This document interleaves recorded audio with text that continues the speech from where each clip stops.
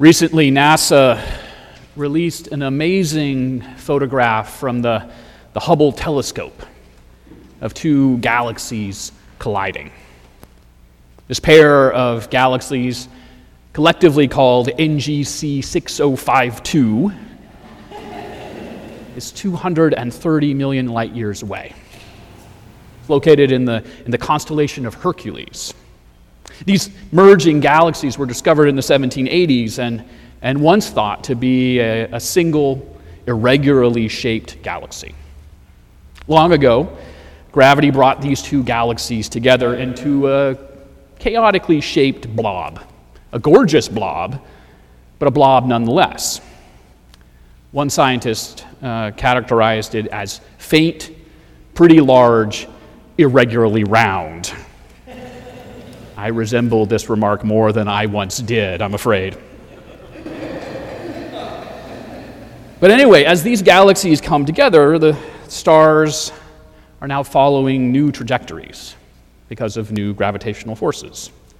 You might think that the stars would collide as the galaxies collided, but the stars aren't actually crashing into each other, not very often at least, because the stars are actually quite small in comparison to the vast distance between them. In point of fact, galaxies are mostly empty space.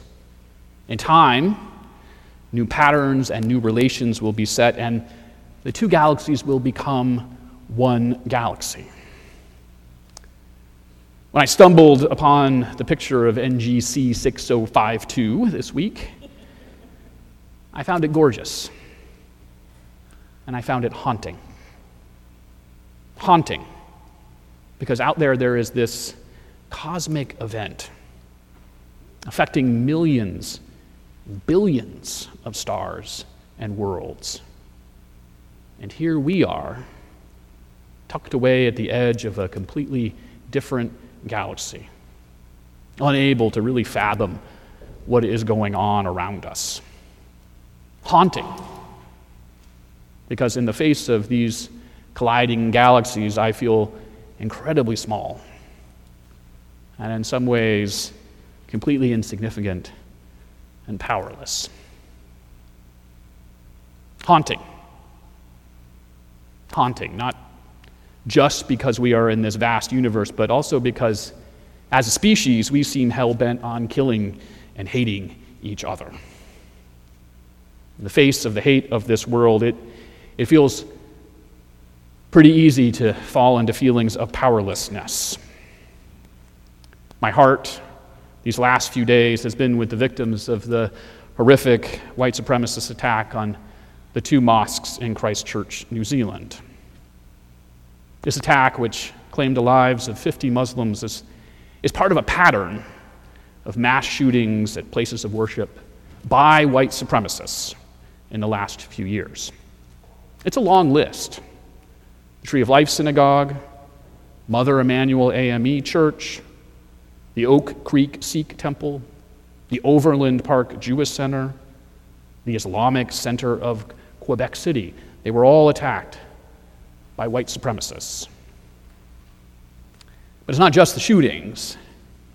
Despite what some may think, white supremacy is actually an all-pervading reality. It's not just the views and actions of a small group of people. White supremacy is a cancer that infects our world in every aspect of our lives. It manifests itself as racism, as Islamophobia, and anti-Semitism in ways that are overt, but also in ways that are under the surface and are hidden. Though we have made strides, we did not somehow fix white supremacy with the civil rights movement or by electing a black president.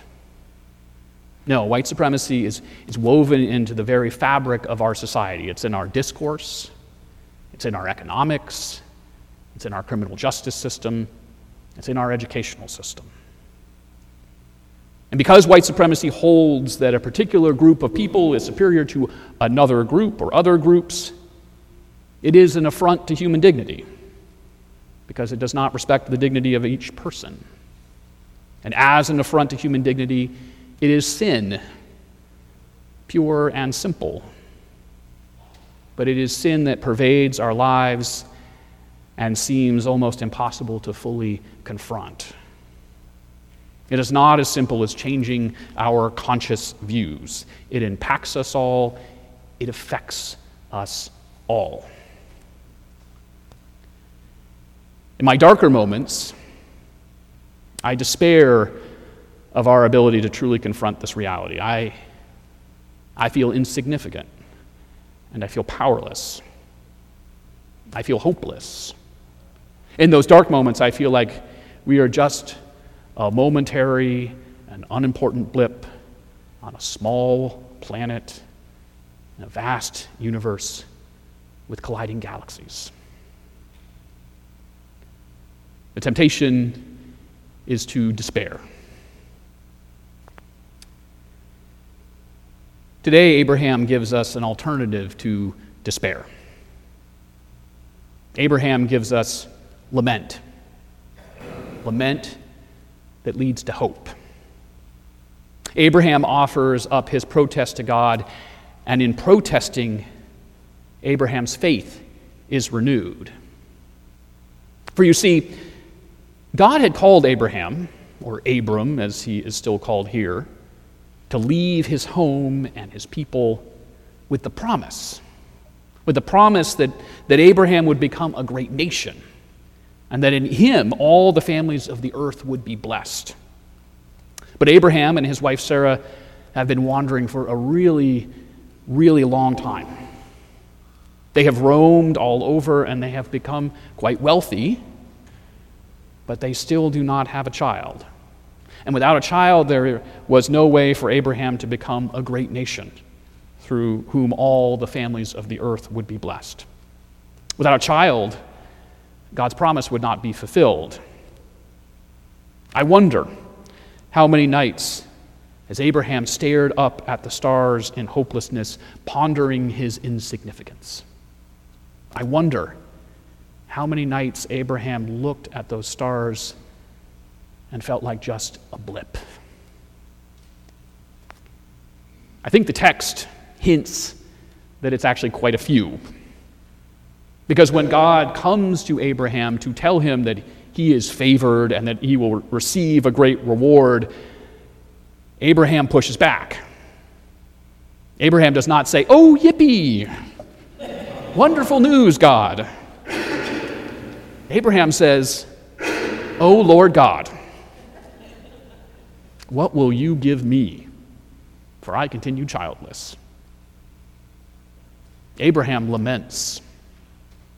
Abraham offers up his grief and his confusion. Abraham complains and questions. Abraham questions God's faithfulness. Abraham questions God's purpose.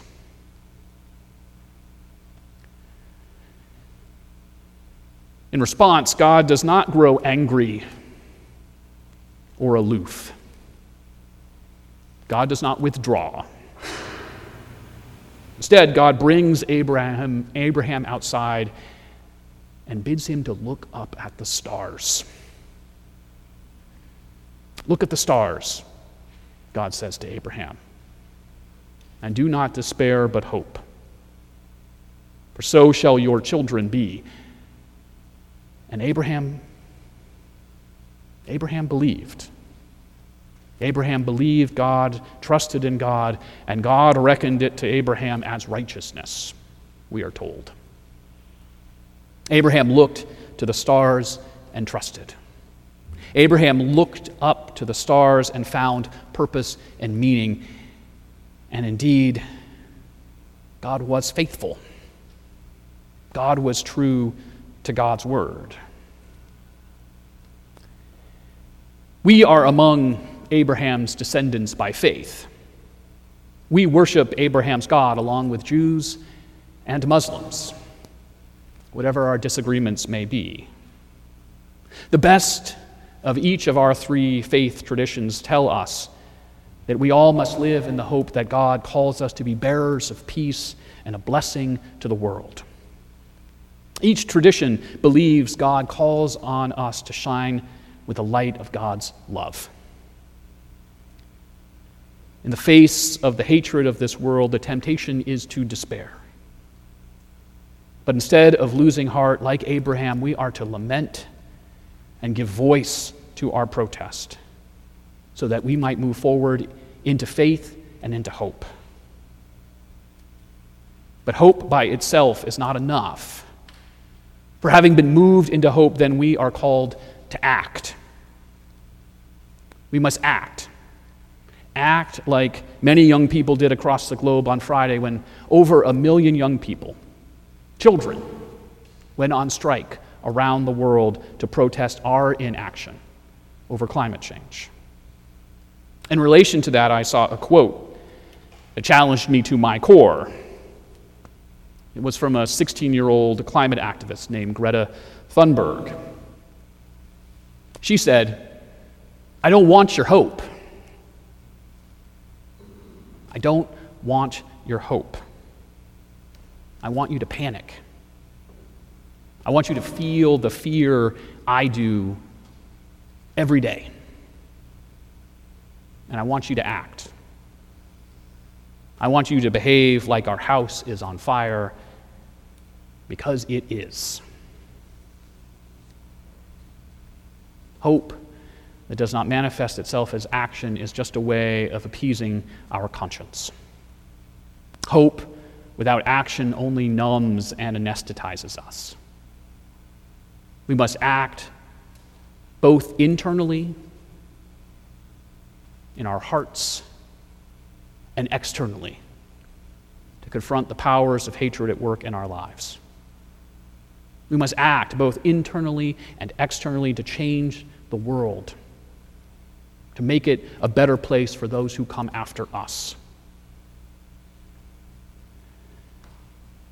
When we act in love, then God works in us and through us. When we act in love, then we are participating in God's transformation of the world. I was devastated when I learned that one of the first people to be killed in the shootings in Christchurch greeted the gunman as he approached by saying, "Hello, brother." In the face of violence and hatred, this man offered a word of peace and greeting. In the face of brutality, this Muslim man offered a small act of faith and hope and love. "Hello, brother." I pray those words are words that never leave me, for they are a profound witness to the power of love in the face of hatred.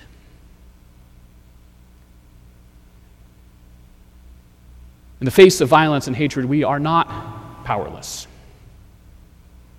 We can love. In the face of our smallness and insignificance in a universe of colliding galaxies, we can act in love. We can love greatly, in small ways and large. Like Abraham, we are to trust in God by trusting in the power of love and peace to heal the world and to bless the world. Like Abraham, we are called to be a blessing to others, a blessing to our neighbors and our enemies, a blessing to our environment and to our planet, a blessing.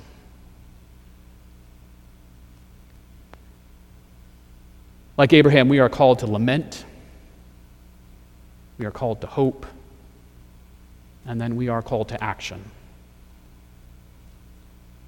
Abraham bids us to look to the stars and to look into the face of our fellow human beings and to find in those places hope. Hope. But with this hope, we then must act. We must act in love. Amen.